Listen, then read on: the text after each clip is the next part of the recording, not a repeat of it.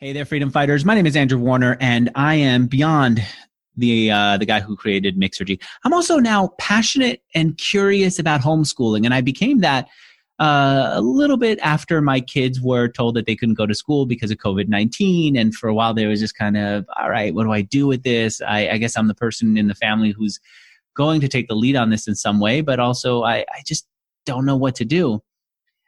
And I started out with that, I don't know what to do, but I'll kind of figure it out. And then I got really curious about it. And then I got to watching what my kid does at school and thought, I always hated school. This, I could see using the video chat that my kid is doing with his class that the teacher's really working hard, but it's not picking up on who he is.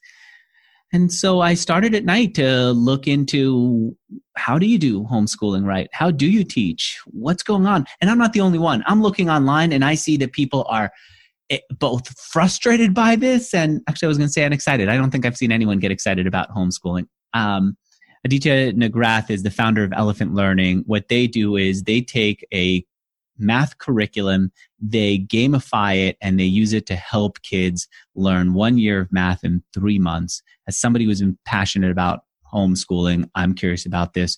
And as someone who's noticing that the world is shifting toward